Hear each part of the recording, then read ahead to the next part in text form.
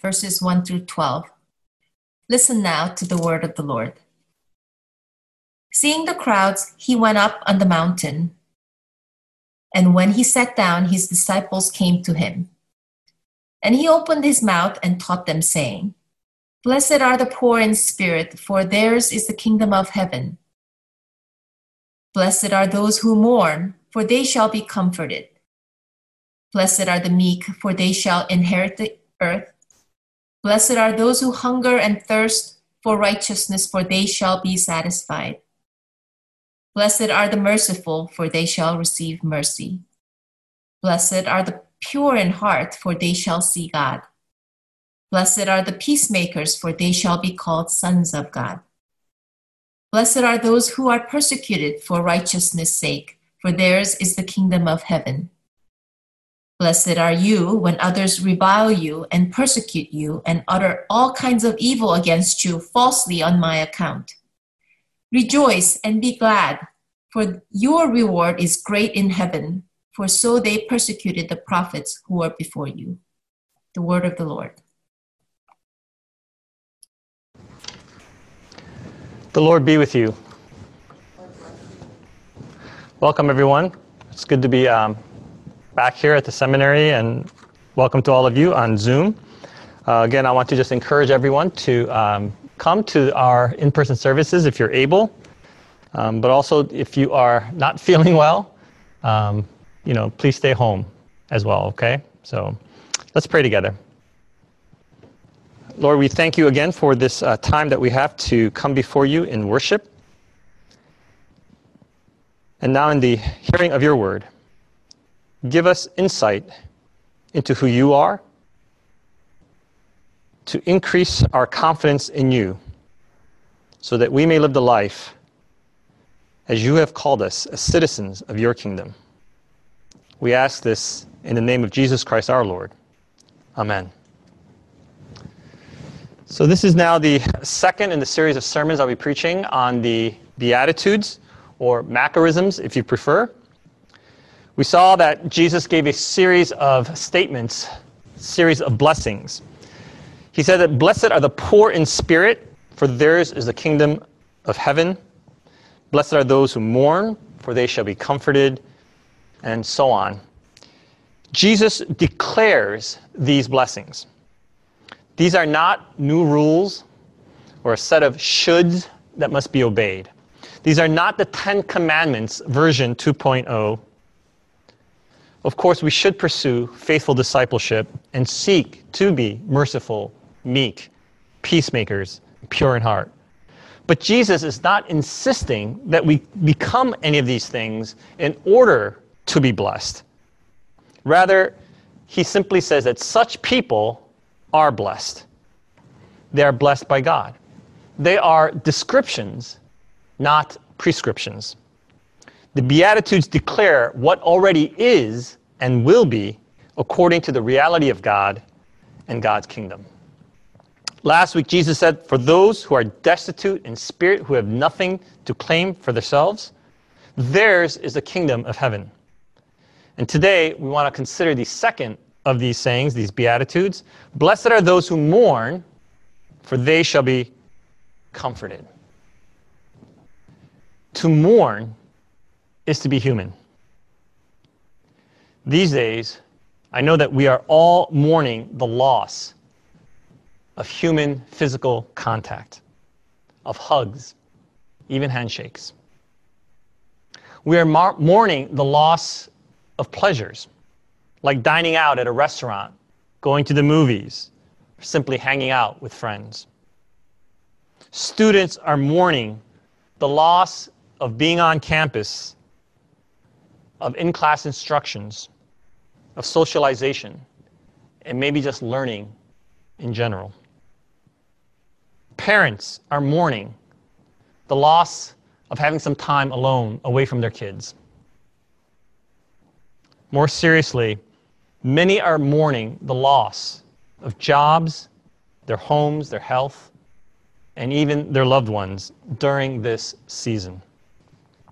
As Ecclesiastes 3 and Jesus reminds us in Matthew 9, perhaps this is a time of weeping, perhaps this is a time to mourn.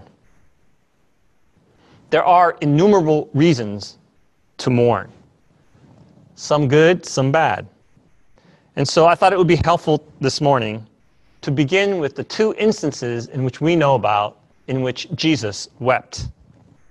I'm certain that Jesus wept and mourned on many more occasions. He was, after all, as Isaiah 53 prophesied, a man of sorrows and acquainted with grief. But there are these two occasions of which we are explicitly told. First, in John 11, Jesus is taken to the tomb where his recently deceased friend Lazarus has been laid, and we are told that Jesus wept. Those around him saw Jesus' tears as evidence of Jesus' great love for Lazarus. There are easily a dozen or so different words related to mourning in the Bible, such as grieving, having sorrow, shedding tears, wailing, crying, and so on. But the word mourning in the Beatitudes is the word that is most often used to describe the grief when someone dies. This is the deepest and most profound mourning that we can experience. And Jesus experienced it, and he wept. At the very least, I hope that this will give you permission to weep and to mourn freely. John Stott rightly remarked, some Christians seem to imagine that especially if they are filled with the Spirit, they must wear a perpetual grin on their faces and be continually boisterous and bubbly. How unbiblical can one become? We should never imply that tears, wailing, and other strong expressions of emotional distress as a sign of weak faith or a lack of trust in God. I hope it also keeps us from judging a mourner's composure, someone's lack of tears, as somehow an automatic sign of a stronger faith. Jesus wept. Jesus wept even though he knew that Lazarus would be raised from the dead. Jesus wept even though he knew that eventually Lazarus would be raised to eternal life. Jesus wept even though he knew beyond a shadow of a doubt that death does not get the last word. He wept over his own grief, and he wept with others as he saw and shared in their mourning. The other time that Jesus wept occurs in Luke 19, where Jesus weeps over the city of Jerusalem. He weeps because he saw the destruction that lay ahead for the city and its people because they did not recognize the things that make for peace. They missed their opportunity by rejecting the Prince of Peace. These days, when we consider what's going on in our country and in the world, it may be hard to find hope. I know many of you are understandably exasperated, dumbfounded, angry, and probably feeling a few other strong emotions. But I hope that even as many of you are filled with justifiable outrage and frustration at what's going on, that you will also find room to mourn. I hope you are also weeping over the communities that are burning out west, that you are also grieving over the towns that have been overrun by hurricanes and tornadoes, that you are in sorrow over the cities that continue to struggle with protests and violence. I hope you are lamenting with those who have lost employment, their homes, their health, and their loved ones. I doubt many of us are as sensitive as the prophet Jeremiah, but I hope we can feel something of what he expressed for his people. Oh, that my head were waters and my eyes a fountain of tears, that I might weep day and night for the slain of the daughters of my people. Jesus wept for the death of his friend and for the coming destruction of his beloved city. Those are two good reasons for us to mourn as well.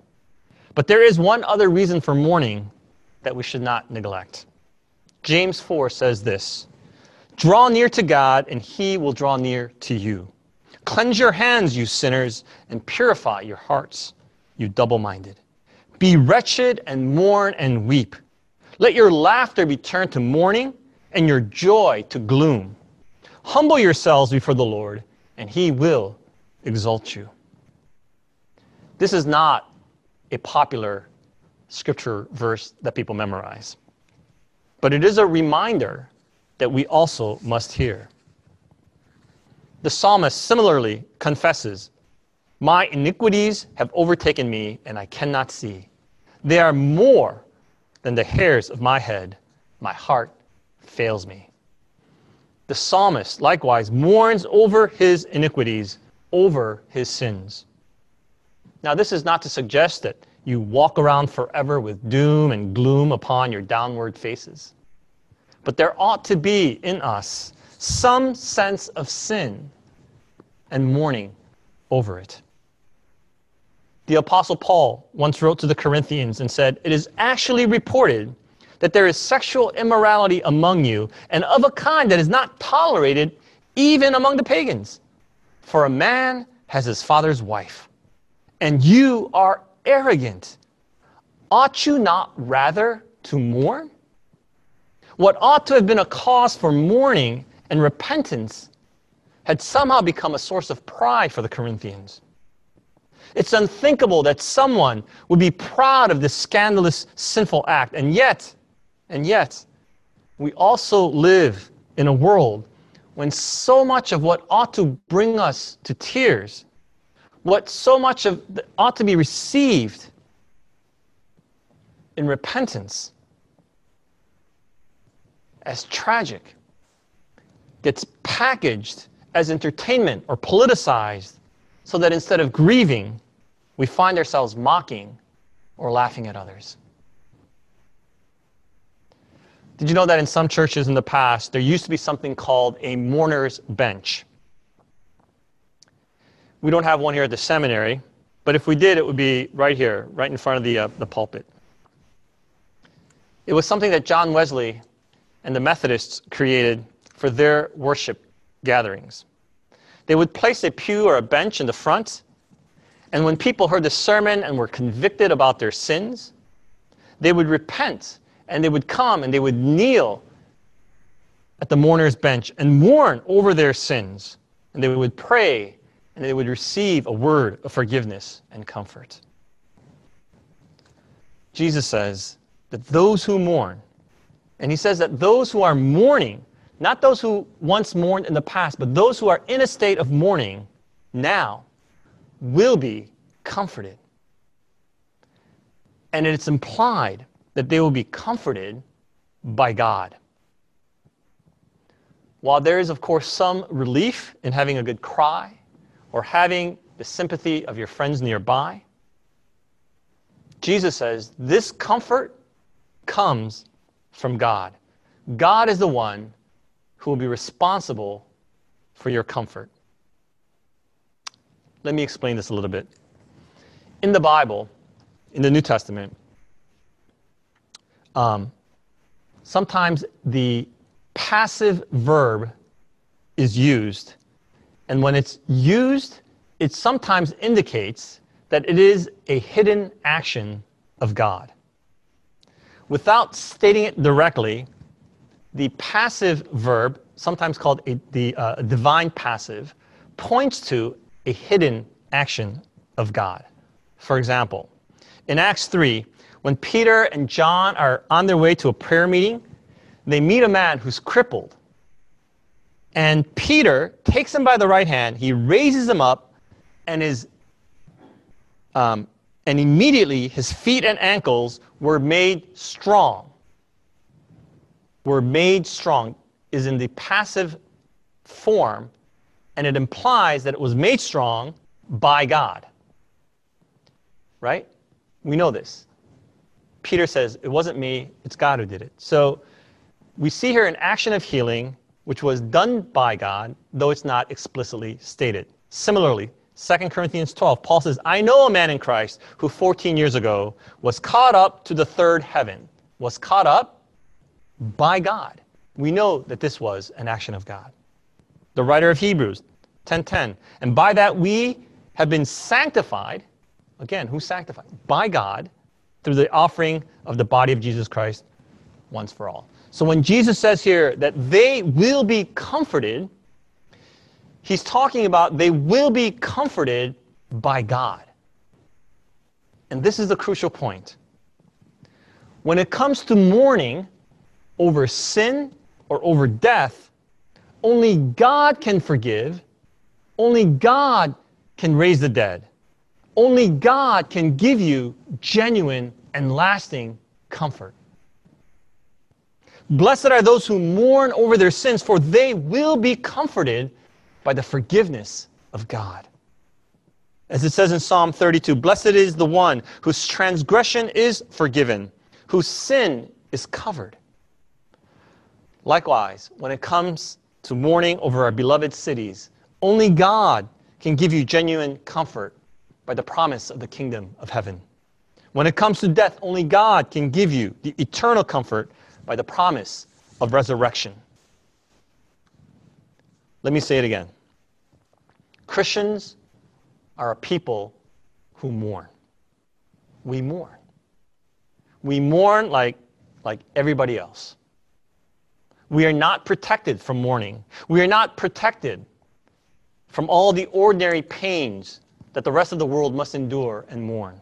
We are not given guarantees against cancer, car accidents, and catastrophic loss. In addition, we mourn even more than the world because we ought to care more about the world, about sin, and about injustice. We mourn more because we love more or should love more, and we sense that this world is not the way it should be. C.S. Lewis once wrote about his experiences of mourning when he lost his wife. In A Grief Observed, Lewis said that his grief felt like fear, and he could not understand why God felt so absent when he needed God the most. Lewis wondered, what can this mean? Why is God so present a commander in our time of prosperity and so very absent a help in time of trouble? Maybe that's a question that you've asked in a time of mourning. It's a question that the Psalms ask over and over and over again. Did you know that more than a third of the Psalms are categorized as lament psalms? That means that a third of the Psalms, a third of the prayers that the people prayed are essentially prayers of mourning. For example, Psalm 13 begins, "How long, O Lord, will you forget me forever? How long will you hide your face from me?" Like C.S. Lewis, this is someone who is mourning the pain of God's silence, God's seeming absence. I'm sure it's a question that many of you, like me, must have prayed more than once. We mourn, we lament like everyone else. But here's the difference. We mourn, but not without hope. Even in our deepest mournings, we have this hope of comfort. You see, the lament psalms do not end with a question and despair. Though the psalmist suffers and mourns, he knows that comfort is coming. In fact, the very act of lamenting to God demonstrates faith. The question of why are you not answering assumes that God does answer. The relationship is still there. They're still talking. And so the psalm does not end with hopelessness, but with the hope of comfort.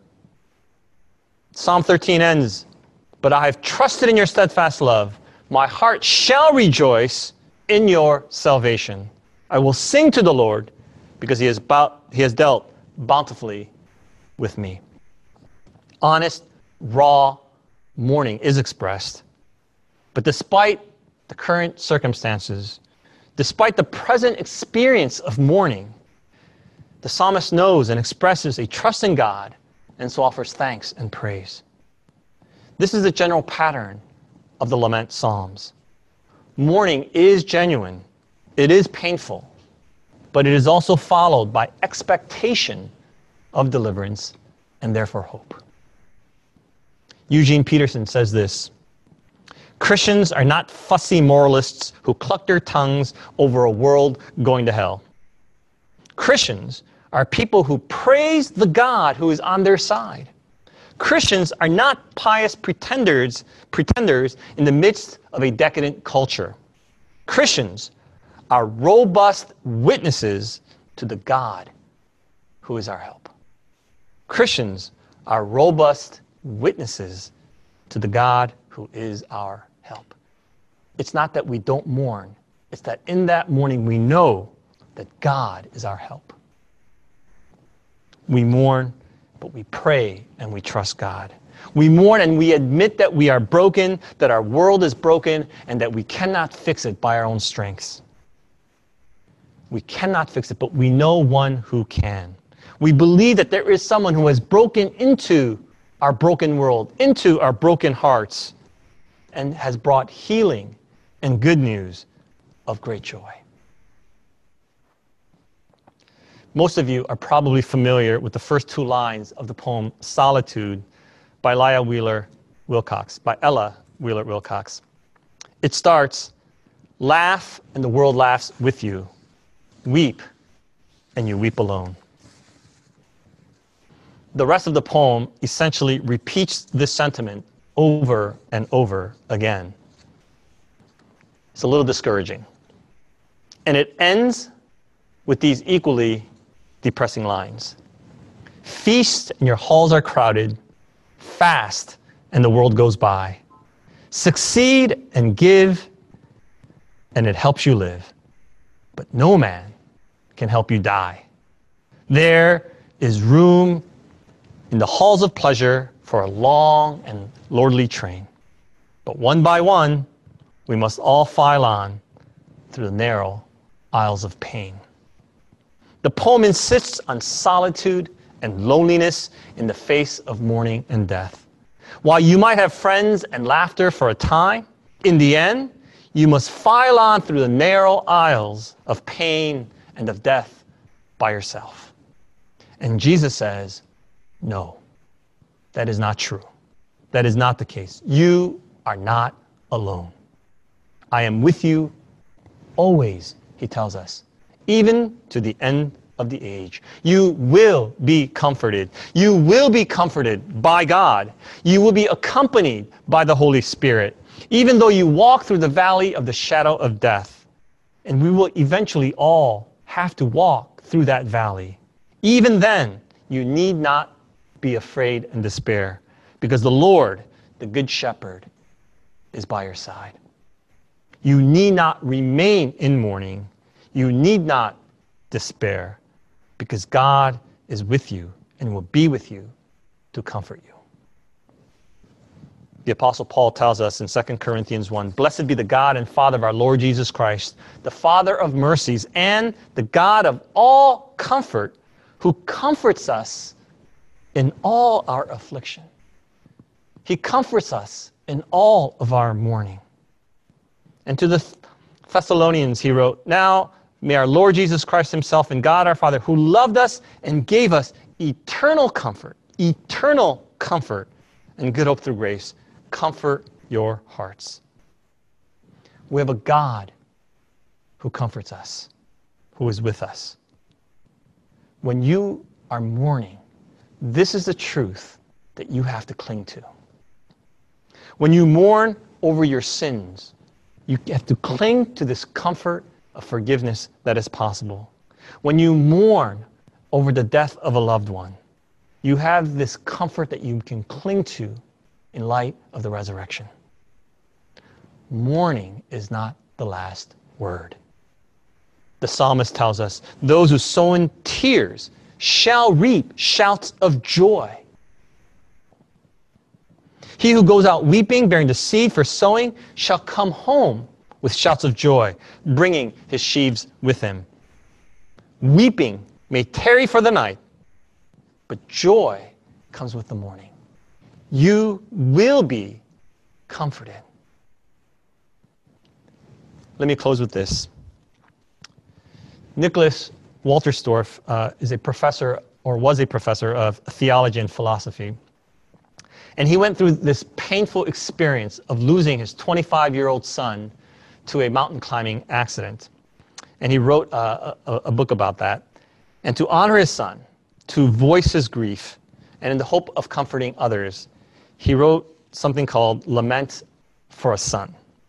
And in it, he reflects on our reading for today. And he says this: the mourners are those who have caught a glimpse of God's new day and who ache with all their being for that new day's coming and break out into tears when confronted with its absence. They're the ones who realize that in God's realm of peace, there is neither death nor tears, and who ache whenever they see someone crying tears over death. The mourners are aching visionaries. The mourners are aching visionaries. The mourners are blessed because they understand that this world is not the way it should be. They recognize that tears and death and untimely death are not normal, are not intended by God. Rather, they are signs of a broken world that is in need of healing and salvation. They ache for a time when death will be no more. They ache for the healing of our cities, and they ache for the forgiveness of sins. Those who mourn, these aching visionaries, have already begun to experience God's comfort, but they can see ahead to the fullest experience of God's comfort when God's kingdom is fully realized. They and we also can achingly look to a time as promised in Revelation 21, when we will be in the constant presence of God, when God will tenderly wipe away every tear, and death shall be no more. Neither shall there be mourning, nor crying, nor pain anymore, for the former things have passed away.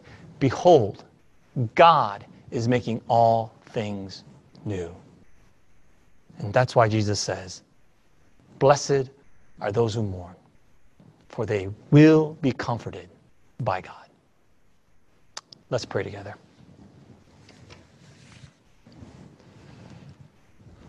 Lord, many of us are mourning of what has been lost, especially this year. And as the Apostle Paul reminds us in Romans 12, to weep with those who weep. And so, God, help us to mourn, and to mourn with others, but not without hope. Help us to cling to the promise that you will comfort us in our mourning. And help us to ache for your kingdom when death and mourning shall be no more. We ask this in the name of Jesus Christ, our Lord and Savior, who taught us to pray. Our Father, who art in heaven, hallowed be thy name. Thy kingdom come, thy will be done, on earth as it is in heaven. Give us this day our daily bread, and forgive us our debts as we forgive our debtors. And lead us not into temptation, but deliver us from evil. For thine is the kingdom, and the power, and the glory forever. Amen.